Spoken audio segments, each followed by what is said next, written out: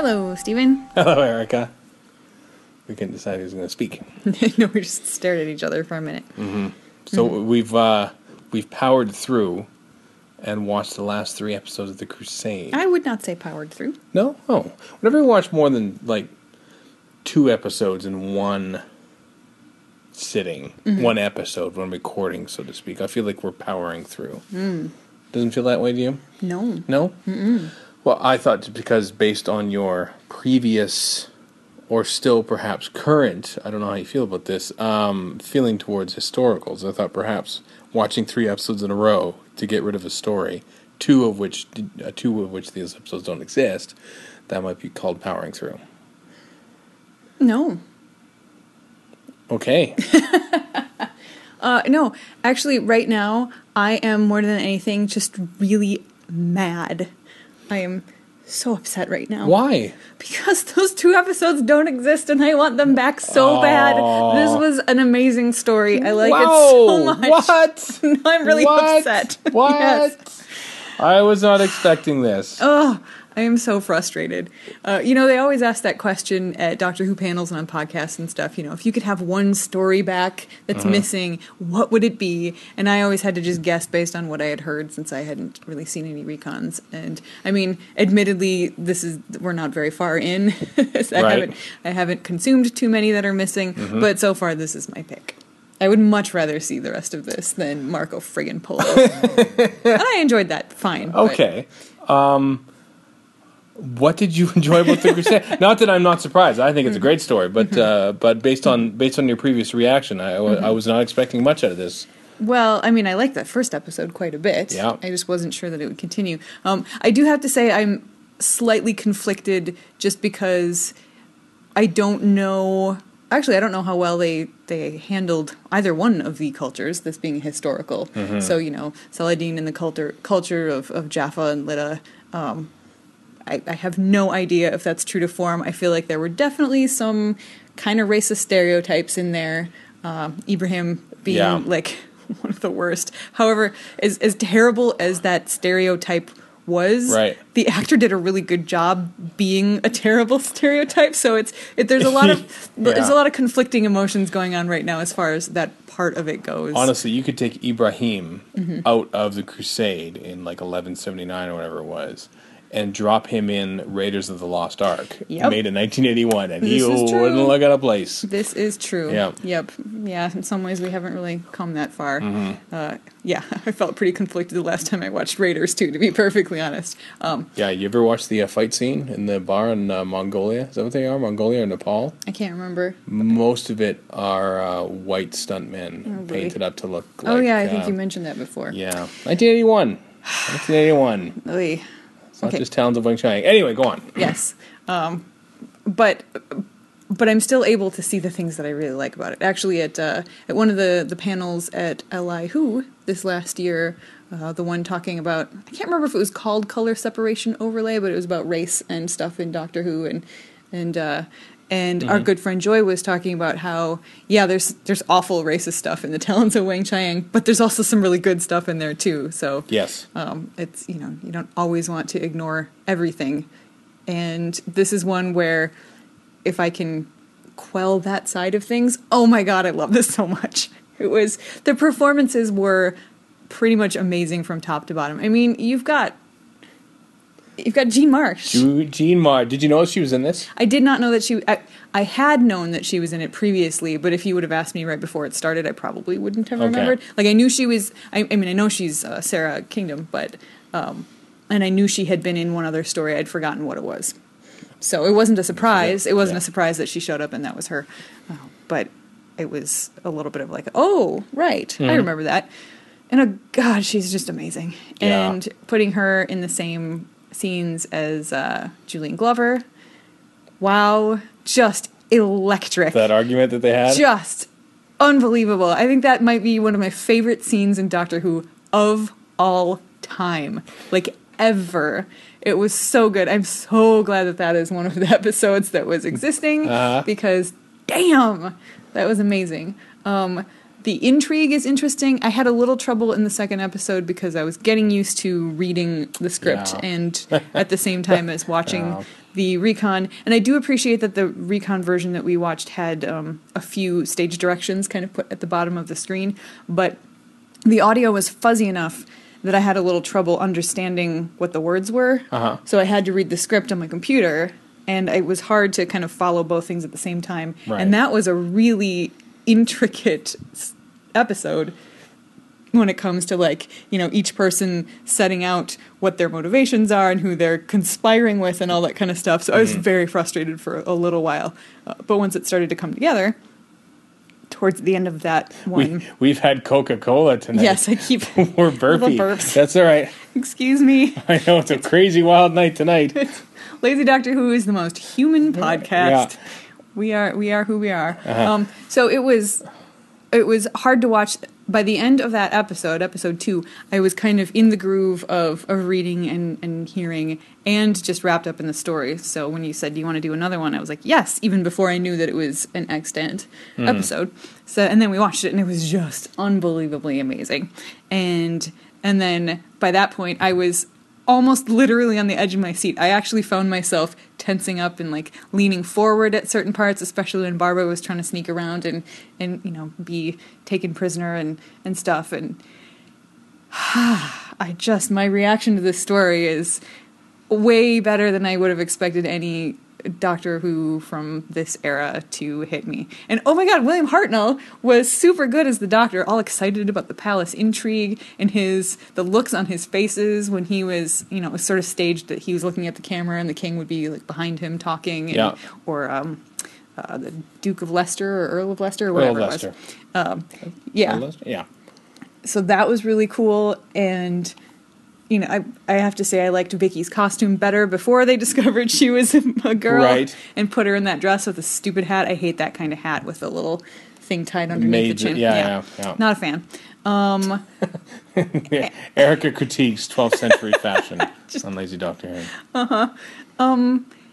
Yeah, it was just, there's so much back and forth. You're right, it's very Shakespearean. I mean, down to Vicky pretending to be a boy, and then revealed to be a girl. And even down to the portrayal, I mean, in that regard, I mean, you know, if they're dressing up as you know, male actors as girls back in those days in Shakespearean plays, they're certainly dressing up people from the Middle East. You know. I'm almost out of words because it was really, really good. Douglas Camfield directed that. Did he? Yeah, I know. I only mentioned it because... I guess I didn't. Because I think that's why there's a pace to it, and I think that's why the performances sparkle, because I think he probably... he's the kind of director, even in these early days of his directing career, I think he strove to get some good performances out of people. There's a great shot that I never noticed before where they sort of pan across. I think it's... is it Safadine or is it William Depreo when he's talking to Saladin?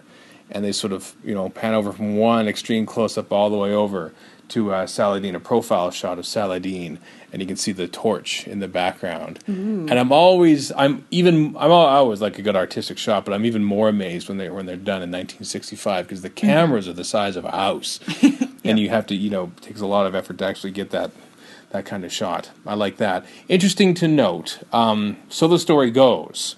Before you tell the story, I just want to say, yes, I noticed a lot of good close-ups, too. I don't always notice camera stuff, but there were a lot of really interestingly framed shots, nice close shots of people's faces and stuff, so I agree. Camfield.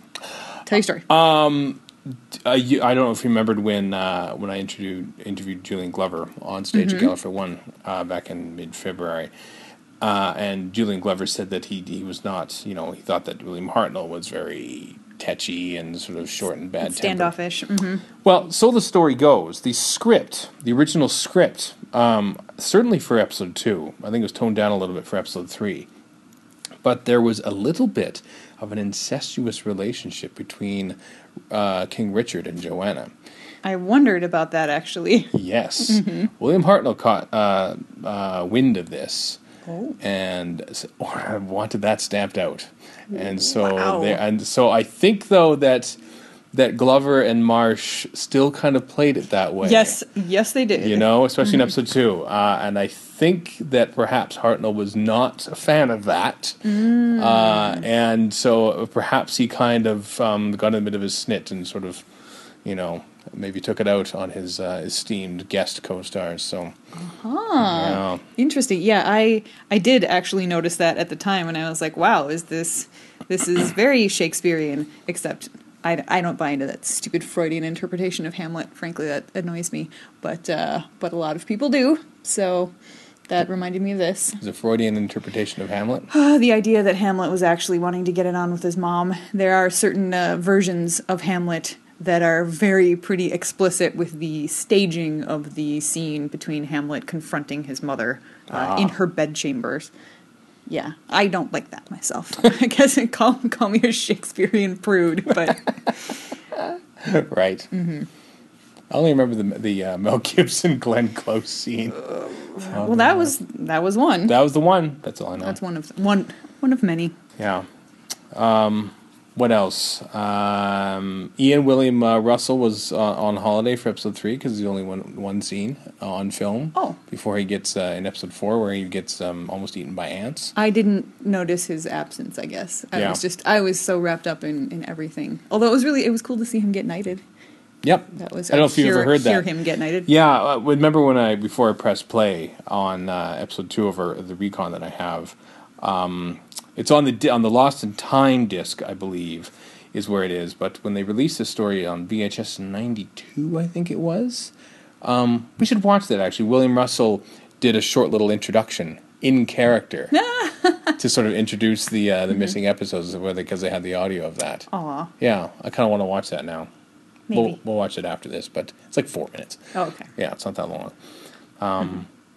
Gosh, I'm just so impressed. I'm just so happy that you... I have to wonder, because I know how much you like beginnings of stories, and I'm wondering if perhaps because you saw episode 1, therefore you saw the settings, you saw the characters, you got, sort of got the establishment of where and when and how this story was taking place, that you could sort of imagine in your mind what everybody's looking like, as opposed to Marco Polo, which we saw no moving images from, and therefore it's harder to get. Do you think that might have been another reason why you liked it, or was it just the story? Well, that could have been why I liked it better than Marco Polo, perhaps. But I don't know. I mean, maybe, like I said, like one of the things that I liked the most was that scene between Richard and Joanna. So had that only been in audio form, it would not have held. They would not have packed the same punch. I mean, it still would have been good because they were both, given that they're all dialogue wise, but there's so much movement and action going on. Yeah, and it's, I mean, really, it's they act with their eyes. They do both of them do such a great job with that. They really convey a lot in their body language and the way that they're moving, and then those eyes. So yeah, I mean, that might be a good part of it. I'm still not going to change my vote. I'm still not going to say Marco Polo. Oh no! No, Crusade is still very highly regarded. It's interesting that it's only 4 parts, and that everyone just sort of leaves. The doctor, like, oh, we're kind of, we've made an enemy with this Earl of Leicester. Let's get out of here. They don't really see, they sort of leave the king. That's his last scene. King Richard never actually appears, and they said, let's get out of here fast as our legs can carry us. They get back to the ship. And coincidentally, just when he and Barbara get there, of course, also Shakespearean, also very Shakespearean. Yeah, it is very Shakespearean. Is it very Shakespearean? I don't know much about Shakespeare. Well, I mean, that is not limited to Shakespeare, but coincidences that are very convenient. That is a thing that happens a lot in plays and literature, and pretty much everything with a plot, because that's often that's true. Often necessary. You did notice, because we were reading a script probably at the time, but you did notice at least one line in iambic pentameter. I did. I don't remember what it is now, but it was something about Saladin that Joanna said to Richard.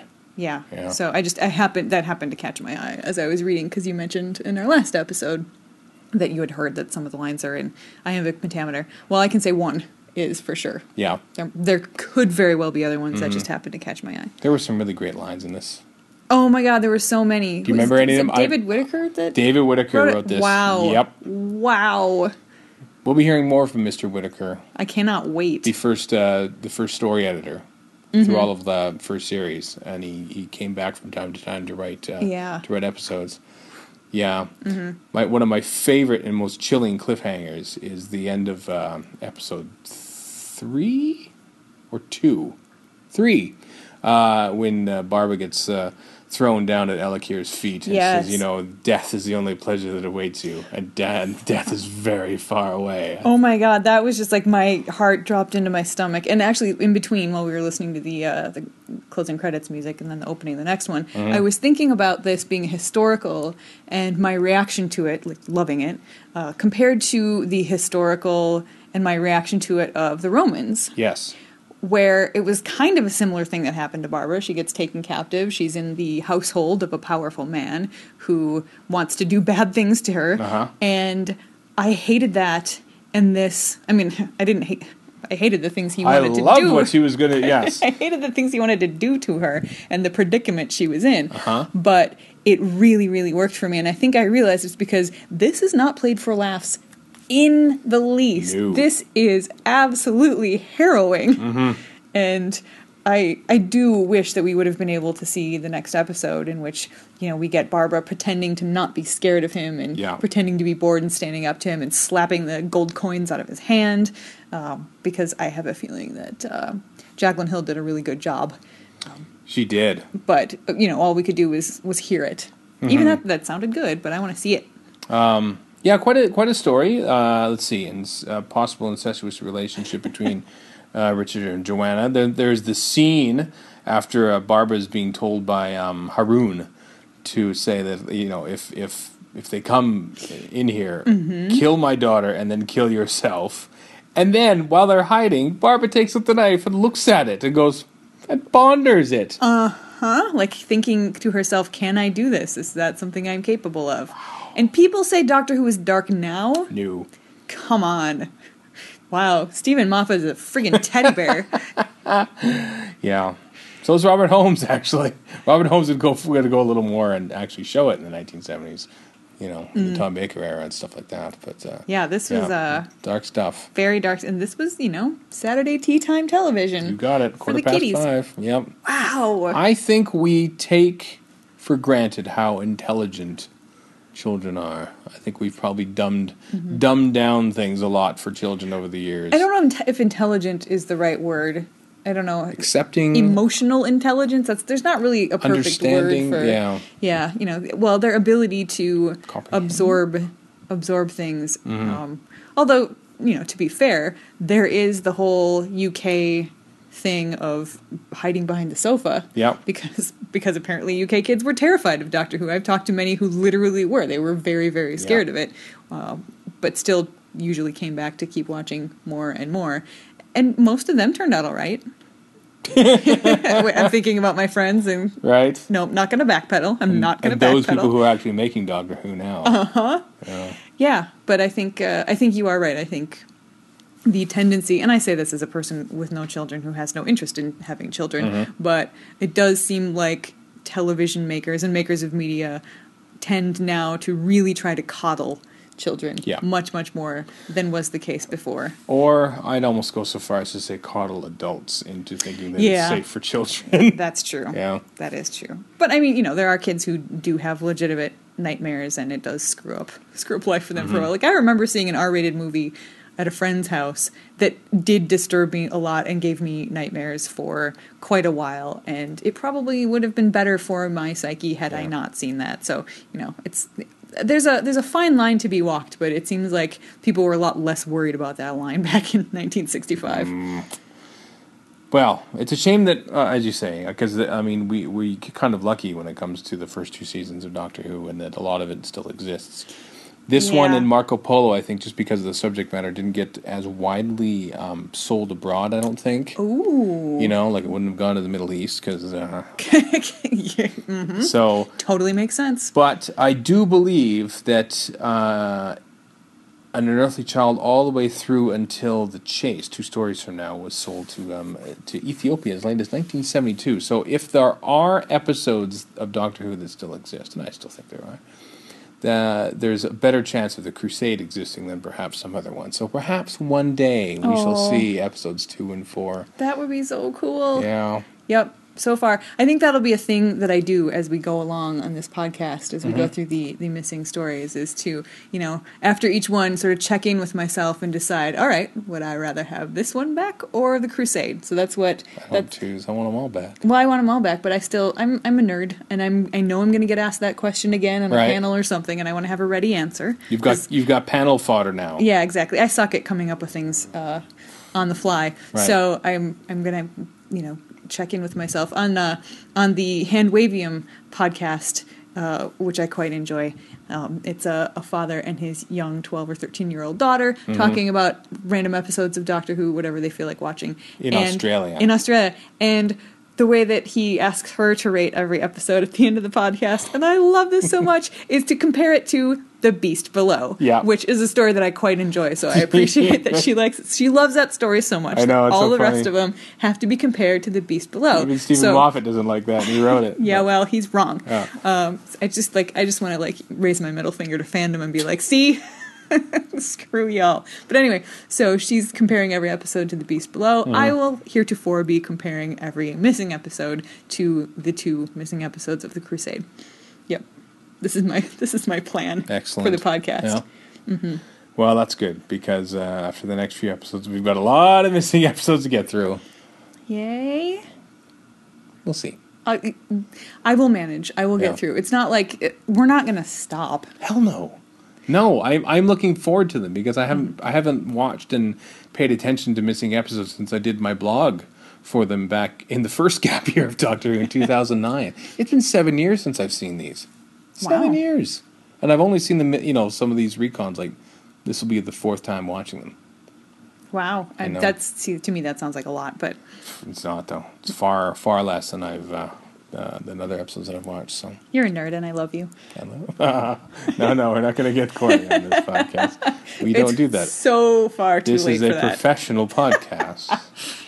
Speaking of professional, we're doing this on our phone. We ordered a microphone. Because in past episodes we used to go into the room, the podcast room, and set up the Yeti and sit across from it and talk to the same mic, because we thought, we bought a Yeti. Yeah, so this is a thing that we should do. And then we realized that was not in keeping with the title of the podcast or the spirit. No, so we ordered a microphone, which is a nice microphone, but it's a handheld microphone, or you can put it in a tripod. I bet you won't even hold it. We'll probably put it on a tripod right here, and then we'll talk into it or something like that. Yeah, I wouldn't be lazy if we had to hold it up like this. That's true. But so, the phone cast days might be over soon, but we'll still be sitting on the couch afterwards, talking with slightly better quality. So a heads up. Yeah, maybe. Maybe. Something to possibly look forward to, assuming true. It happens right and we get it to work. # teaser. Teaser. Okay. Well, next up, as you saw, is the Space Museum. I'm excited about that. Yeah? Yeah. Because coming into this, I knew pretty much nothing about it. Like, I knew that it had to do with the Crusades, but that's about it. That's what it, yeah. Yeah. And I think maybe I knew that the first episode was called The Lion because we saw the actual film of it at Chicago TARDIS. We certainly did. Somebody had it there. Steven Seagal. It was also at Gallifrey 1, too. Yeah, so I actually got to see... One of the highlights, I think, of Chicago TARDIS was just standing around in the lobby, somebody, maybe it was you, tapping me on the shoulder and pointing over there, being like, look. So I got to see it. Yeah. And then a few minutes later, I turn around, and he's, got it, and he's pulling it out so that Dan Starkey can, He was viewing it as if it was some holy relic. It was really, really amazing. Wasn't it awesome? Yeah, that was super, super cool. Yeah. So I knew the name of the episode, but you don't get a lot out of just a bit of film. Nope. That's not being projected. It was very cool to see it, but it didn't tell me anything. So Space Museum is next. Yes. Is that the one you're talking about? Yeah. So now I feel like I know a lot more about the Space Museum going into it because I have heard at least a couple of podcasts about it. So I don't remember really well, but I feel like of this season, this is probably one of the ones that I'm most familiar with the story of. So it will be... it's interesting because sometimes I wasn't particularly looking forward to the Crusade. Right. And then I loved it. And sometimes when I'm looking forward to them, then I'm kind of like, meh, that's all right. So it'll be a thing to see what my reaction is. How many episodes is it? It's 4. Wow. There's 4 episodes. They all exist. Couple shorties. In a row. Are you aware of the value-added material that's on the DVD for the Space Museum? I know it's a very specific question, but I guess I would have guessed that there was VAM, but I don't know anything about it. Or maybe I do, and I just don't remember that I've heard of it. You're going to tell me what it is? I'm not going to tell you what it is. I'm just wanting to see if you knew, and you don't. So probably not. I mean, you could say 3 words about it, and I might go, "Oh yeah, I've heard of that." But well, I won't say anything now. But okay. when we watch the story, whenever that is, and perhaps once the story's done, then perhaps we'll watch that that little bit of extra on the DVD and see what you think. That's all I'll say. That's fine. No one say anything. Those of you listening right now, who know what I'm talking about. Don't tweet at me and give it away. Whatever it is. Yeah, spoilers. VAM spoilers. Okay. VAM spoilers. Yeah. Oh boy. I kind of want to watch that tonight now. The VAM? No, Space Museum. You were the one that was saying. I know, I'm so sleepy. I know, but I'm jazzed at the fact that you liked not only a historical but a recon historical. Like this is amazing days. I feel like we have to capitalize this. It's a red letter day. Circle it on the calendar, watch people. All the Doctor Who in one night, as much as we can. We'll see. Whatever. This one's out, and you're enjoying it. Well, you would be if you were listening to it now, which I suppose you are, but we aren't because we're still talking listen about to you, and you're enjoying it. Boy, somebody has a high opinion of our little podcast. Although I suppose if they weren't enjoying it, they probably wouldn't be listening. That's true. Actually, that's not true. We had at least one person on Verity, maybe a few, who were pretty much hate listening. So what? Yeah. Hate listening to what, Verity or this? Verity. Not really? This was a long time ago. Who would hate listen to Verity? Somebody who I think may have been clinically insane. There was some. Oh, I remember that. Some posts on the blog that I deleted because they were weird and scary. This podcast getting really inside baseball. Yep. Well, this is what you get. It's a podcast from our couch. That's true. It's in every way. Okay. Well, I guess that's it. Let's probably wrap it up and get on to the Space Museum. Ooh, before we go, okay. I should totally not exactly related to the podcast and not entirely a sponsor, but I want to sing the praises of my accountant. Yay! I know it's ridiculous to say that, but I'm very excited about it. Since I moved to Canada, the reason I moved to Canada is because of Doctor Who. Let's face it. Yeah, the reason, all roads lead back to Doctor Who in both their lives. Long story short, go on. Yes, exactly. So I feel like it's fitting. And apparently the United States is the only nation in the world that taxes based on citizenship instead of residency, which means I have to file taxes both here in Canada and in the United States, which is scary and confusing and complicated. But I managed to find a U.S. accountant who is really good at explaining things clearly and very friendly, and his name is Andrew Carroll, and yes, he did agree to give me a deal on doing my taxes in exchange for singing his praises, because he's trying to grow his business, and I think he's fantastic, so I would like to help him do that. And also, since I'm in between jobs right now, it is very helpful to not have to pay full price. However, I probably would say nice things anyway. So that is a thing. I'm going to put a link in the show notes. We don't need to do that. I probably could. Yeah. I have to see if he has like a fancy website. I've just lazy. That's true. Yeah. I've just been emailing with him, but I'll put something in the show notes. What's that name again? Andrew Carroll. How do you spell with it? 2 R's and 2 L's. Carroll? Yeah. Carroll O'Connor. Yes. Okay. I'm going to kick myself if this is wrong, because we're lazy and I'm not looking at any notes, but yeah, he's shaking his head at me. We're terrible. I know, we are awful, awful people. Okay. But anyway, thank you, Andrew, and if you happen to be, he does regular U.S. taxes, so you don't have to be somebody who lives in Canada, so if you need help, give him a shout. Do that. Mm-hmm. Okay. All right then. That's it? That's it for now. For now. Bye-bye. Bye-bye.